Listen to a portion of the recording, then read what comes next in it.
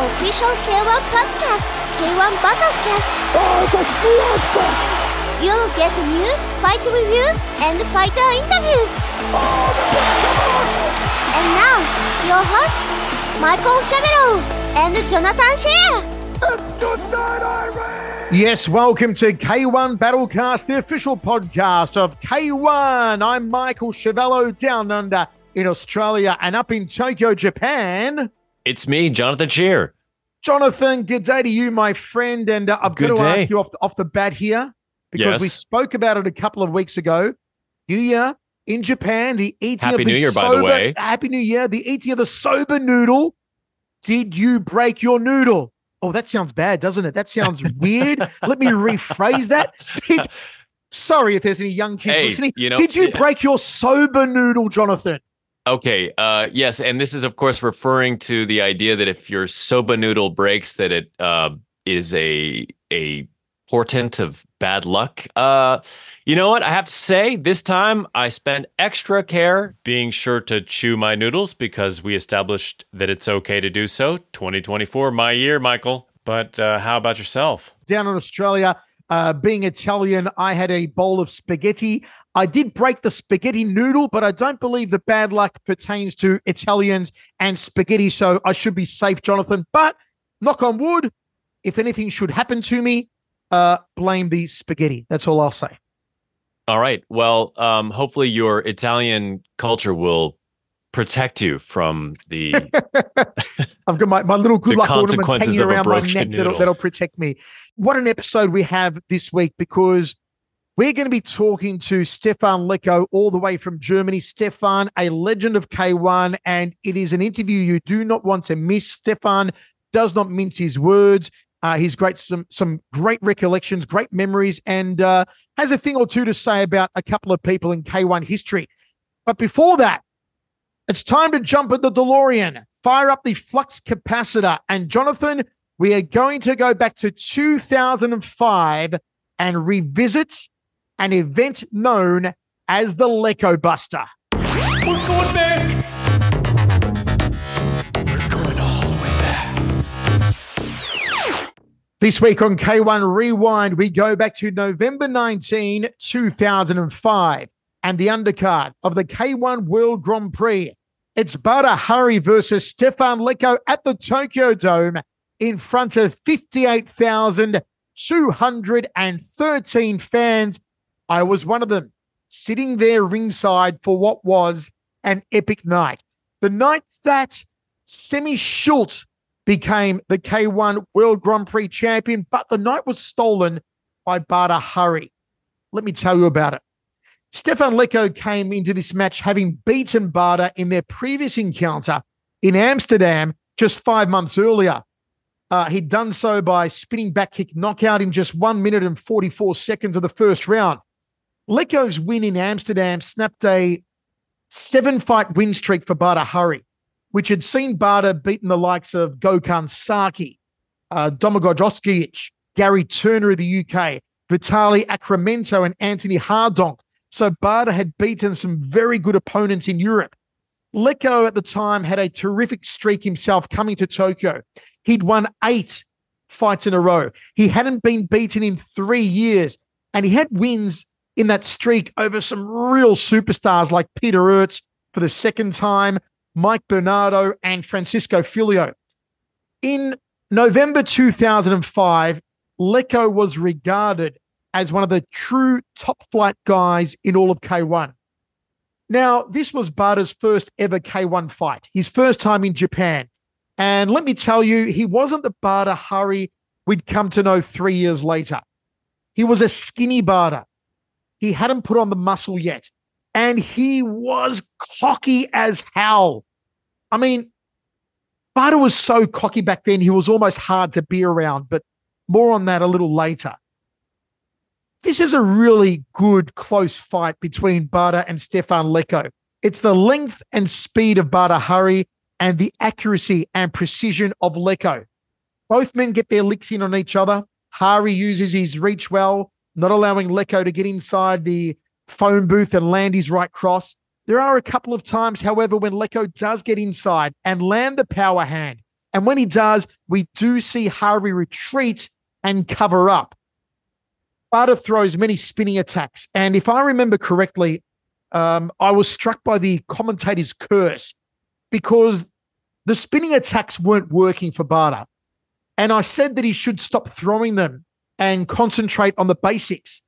Well, the very next moment, boom, it's a spinning technique from Hari that produces arguably the single greatest knockout in kickboxing history. It happens at 1 minute and 30 seconds in the second round, and it is glorious. It's awesome. It's absolutely insane. Bada Hari throws a spinning heel kick to perfection. I mean, Jean-Claude Van Damme could not have choreographed a better spinning heel kick. Hari's leg is at full extension. He's got the full weight of his power behind this kick. And the heel careens into Leko's neck on the right side.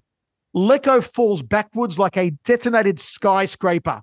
The referee counts, gets to the count of 5, but there's no need for it. Leko looks like he's dead. I mean, this is as gruesome a knockout as you'll ever see. Now, let me tell you about the bus ride on the way back to the hotel. Bada was on a high. I was on the bus sitting next to Ray Sefo, Peter Ertz, Jerome Labana, and Ernesto Hoost. We're all on the bus together. This is how K-1 used to roll, folks. Although the guys would get in the ring and destroy each other outside the ring, they were friends. They'd meet in the lobby of the hotel for coffees. They'd go out partying together in Roppongi, go out for a drink, hit the town. They'd be there to help each other out. It was all business in the ring. It was friendship outside the ring. So they'd share a bus together. And on the bus, on the big TV screen, would be playing the Fuji TV network replay of the K-1 for that night. And the guys would be watching it and having a laugh and hanging shit on each other and just enjoying the moment. So here was this young, cocky Bada Hari in his first ever bus ride. And he went around to each of these legends one by one. And I remember he came up to Ray first because Ray was sitting next to me. And he said, hey, Ray Sefo, how old are you? And Ray said he was, 30, whatever. And Bada's like, oh, man, you're too old. You're an old man. I'm going to knock you out. Ray's like, all right, brother, whatever. Take a seat. Bada doesn't take a seat. He goes up to Peter Ertz. Hey, Peter, how old are you? Peter answers, and Bada's the same reaction. Oh, you're an old man, Peter. I'm going to knock you out. Doesn't stop. Goes to Ernesto Hoost. Says the same thing. Goes to Jerome Labana. Says the same thing. He went to all the legends on the bus, this 20-year-old cocky, skinny Dutch Moroccan kid, and told them one by one he was going to knock them out. All these legends were patient. They smiled at Bada. They told him patiently, hey, kid, watch your mouth and take a seat. That was my introduction to Bada Hari. That was the first time I'd met Bada Hari. That was the first time that most of the world had met Bada Hari. What an introduction to the watching world by knocking out Stefan Leko with the Leko Buster, as it came to be known. The greatest kickboxing knockout, arguably, of all time. Hari would go on to get humbled by Peter Graham in Auckland. We'll talk about that in the future, where the Rolling Thunder broke his jaw in 3 or 4 places. He would go on to become a 2-time runner-up in the K-1 World Grand Prix. He'd never capture the crown, but that is where it all started for Bada Hari in November 2005 against Stefan Leko. And right now, Jonathan, why don't we go to our interview with Stefan Leko, because he will talk about the Leko Buster. He'll talk about fighting Bada Hari not once but twice, and he's going to talk about a hell of a lot more. So let's go now to our superstar interview. Here is Stefan Leko. Okay, now on K-1 Battlecast, we head over to Germany to speak to a legend of K-1. It is Stefan Leko. Stefan, great to be here with you. Great to be too. How are you, brother? I am good, brother. It's so good to hear your voice after a very long time. For those of you K-1 newcomers who don't know Stefan Leko, he's a former K-1 European Grand Prix champion, a K-1 Dream champion, and a 2-time K-1 World Grand Prix Las Vegas champion, K-1 World Grand Prix 2001 third place winner, and also one of the only men in history to ever stop Peter Ertz twice. It's great to have you here, brother. I want to talk about your K-1 Dream tournament win in 1991. You defeated Philip Gomis, Cyril Abidi, and Samir Benazouz in the final in Nagoya. Can you tell me about that tournament, Stefan? Yeah, the first fight also I was injured in the first round against Philip Gomis. I was blocked his low kick, and I have same like Peter Arts in my fight in the first fight, and I thought maybe I will not I cannot fight the second fight on a tournament, but the Japanese want me in the final, and they let me fight. That's why I win also second fight against Cyril Abedi, and then finally final fight against Samir Benazouz in the final. Was good experience for me also. But the tournament in the Switzerland, 98, this was for me biggest experience. This was also hardest tournament in my career, I think, because I have the cat on my eye in the first round, and I do second to last two fights. I win by KO, and that was for me the biggest experience in my career. The tournament, this was in Zurich, Switzerland. It was the K-1 Fight Night 98. You beat Peter Mostorovic in the first quarterfinals, Ray Hoffman of England in the semifinals, and then the Dutchman Rob van Esdonk in the final. You knocked out Van Esdonk and you knocked out Hoffman. It was an amazing win. Yes, for me, biggest experience, because I have to really fight in this tournament. I have no easy fights. Yeah, like, I mean, in Vegas, opponents was good, but they all of them have hard fights, and have easy way to come to the final and win the tournament. But in Switzerland, I have to fight really. I was really first fight was 4 rounds with extra round. No? Second fight was KO, and third fight KO against Rob van Esdonk. That was for me the biggest experience of my life, really, this tournament.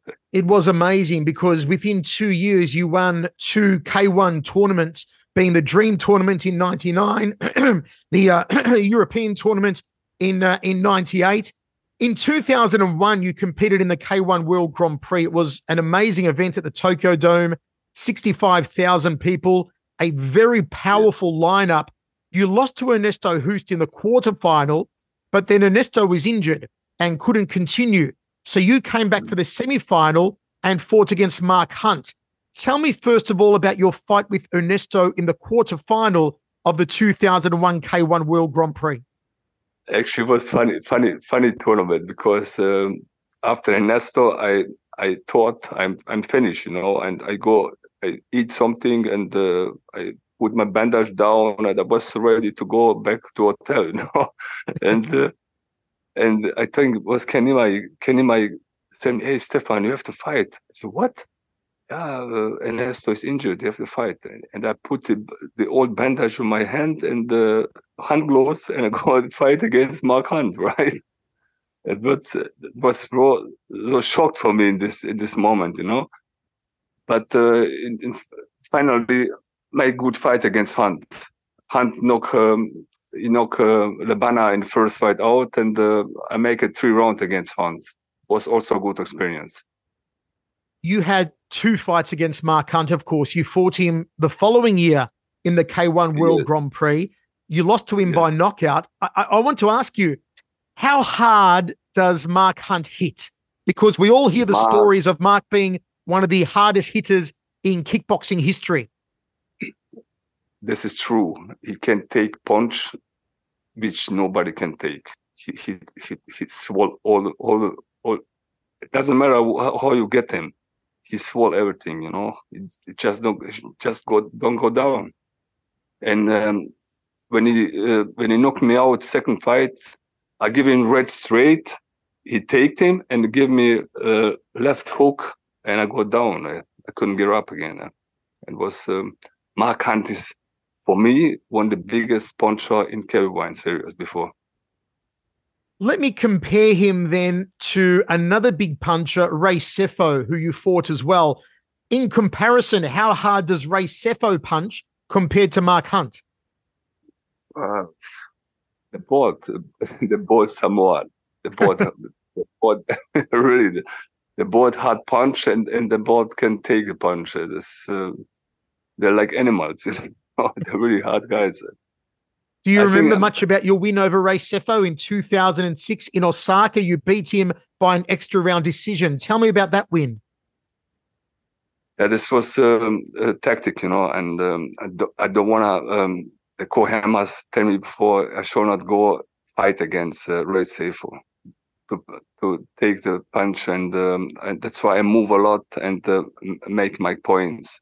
Actually, it wasn't boring fight, but that was way how I can win this fight against Ray. Because if I go fight against Ray, maybe I should lose. That's why we fight on point against Ray, and that's why we win also. Stefan, you always did remarkably well against hard punching, hard kicking fighters, even though you were one of the smaller fighters in stature. I mean, as I said, you beat Peter Ertz, you beat Ray Sefo, you beat Mighty Mo. So, you fought Mark Hunt twice and took Mark Hunt to a very good decision win as well. You gave him a tough test. You also beat Mike Bernardo in 2003 by decision. And yes. Mike Bernardo was a furious boxer. What was that experience like in that fight when you beat Mike Bernardo in Basel, Switzerland in 2003? Yeah, actually, I was I used to fight against heavy guys. I was always 95 kg, and all another fighter was 120, like Lebana, or Bernardo was also 110 kg. Peter, everybody was taller than me and stronger. And that's why I train a lot of cardio and I run a lot. And I make my condition, because if you lightly, you have to have good condition to make pressure to the big guys, because the big guys doesn't have so much area. You know what I mean? Right. You fought the powerful Kyokushin superstar Francisco Filio also in 2003 in Osaka. Exactly what I say. And you beat him by decision. Exactly what I say. Always pressure. If you lightly, you have a lot of condition. We make big pressure, and then big guys, they can go with me with my pressure. That's why it was for me actually easy to fight against big guys always. Yeah, you always had speed. Especially you had I have problem against guys. Yes, exactly. Speed and if you attack your opponents, you always don't get any punches back. That's why that's why my tactic, to have good condition, very good train for the fight, and give everything what I have. After you lost to Mark Hunt, after you lost to Mark Hunt in 2002, you went on one of the greatest runs of your career. You had a win over Peter Ertz, then over Great Kusatsu, then over Mike Bernardo, then Francisco Filio, then Sebastian van der Moosenberg, then Kazunari Murakami, then Florian Ogunde, and then a win over Bada Hari. What was the question? I'm going to say it was one of the greatest points of your career. The win over Bada Hari in 2005. I know it wasn't K-1. It was at its Showtime in Amsterdam. But that was an amazing win, because at the time, Bada was strong. He was coming up quickly, and you knocked him out in one round. What do you remember about the fight with Bada in Amsterdam? Well, it was a fast fight. He attacked me, and he risked too much, and he gets some spinning back kick in the liver, and he go down. And the second fight in Japan, what I lost against, that fight I was also better, and I win almost the fight, but I don't care. Not I don't care. I don't be careful in the last round of the fight, and he punched me with this how's the name? The spinning hook kick. Spinning hook kick, exactly. To my chin and go down. It was the baddest KO in my career. Well, I want to talk to you about that, because I always tell people that for me, one of the greatest knockouts in history was when Bada knocked you out in Tokyo with the spinning hook kick. Yes. It was something like we see in a Van Damme movie. It was that type of crazy kick. But exactly. I thought you were dead after it, Stefan. You were out cold. I thought you died in the ring. How badly injured were you from that knockout? Actually, nothing. Really? I go down and I get up. Later, I can't remember anything. I remember I think first 2 hours after that, I can remember something. Even then, I thought I'm in Vegas. I don't know where I am. I don't know how is my name. I don't know nothing. You know what I mean? It's sort of really bad, but for me, it wasn't that bad because if you don't know nothing, you feel anything. You know. You know, Stefan, you were there from early on in K1. I think you had your first K1 fight against Sadhu Kyatsongrit back in 1997 in Fukuoka, if I remember. How did you see K1 change from when you started fighting in K1 in 1997 to around 2006, 2007? In that 10-year period, how did K1 change? Well, I don't know really. The change, they're getting always better. You know, people have more possibility, have better training, and the whole world getting small. You know, and K1 changed a lot. But then when they begin to changing what's actually last K1 of 2010, it doesn't continue. You know, right? I think. Glory now you can compare to all K1 fights. Well, there you have it. A big thank you to Stefan Leko for joining K1 Battlecast all the way from Germany. Always great to hear from the legendary Stefan Leko, Jonathan. Yes, and you can catch that full interview next week in our bonus episode. We hope you will enjoy that. Now it's time to go to our listener mailbag, and we have a question. Michael, today our question is from Lyon, France. It is from Jean-Luc. He writes, was K1 the peak of kickboxing history? Oh, Jean-Luc, what do you think? This is an easy question. Easy. Yes. That's the simple answer. Yes, a resounding yes. There's no other organization, past or present, who achieved what K1 did, who commercialized the sport, who catapulted it into the mainstream media, who created a brand known worldwide, a brand that attracted huge corporate sponsors. Remember back in the day, Jonathan, they had the likes of, I think, Sapporo Beer, a big tire company, Nissan Noodles. They had energy drinks. They had black and black chewing gum. They had so many big corporate sponsors back in the day. Even aesthetic companies that would make your skin look glowing. Oh, yes, those white skin whitening creams the women love over there in Japan, the men too, I should say. But these huge corporate sponsors, although other organizations have attracted corporate sponsors, none of them have done so to the extent that K1 attracted them back in the day. There's also no other organization who ever drew every single best heavyweight and middleweight fighter on the planet to compete under one banner, under one set of rules. Yes, the likes of Glory, or maybe One, have attracted some fine fighters, but neither can say that they have attracted every single best fighter in a division under their banner, under their brand at one time. K1 did that. During the heady days of K1 Max and K1 Heavyweights, every one of the best heavyweights on the planet and every one of the best middleweights on the planet was signed to K1. There is no promotion past or present who has topped K1's production or regular attendance figures. I mean, 2002 K1 World Grand Prix, 72,500 people. K1 World Grand Prix 2001, 65,000 plus people.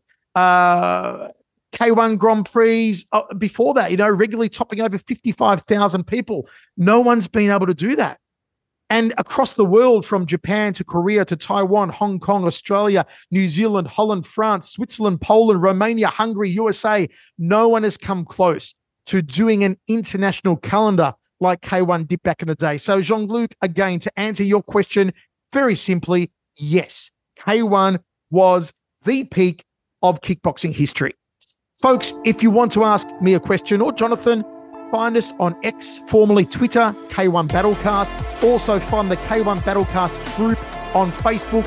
Ask your questions there. We'll endeavor to answer them on our upcoming episodes of K1 Battlecast. That's all for today's episode of K1 Battlecast. We hope to see you here each and every Friday. Please check out our official X account and Facebook, and if the fancy strikes you, drop us a question at our official email address. We hope to hear from you. Next week, we'll have the complete interview with K1 legend Stefan Leko. So we hope you'll check that out as well. All right, we'll catch you next time.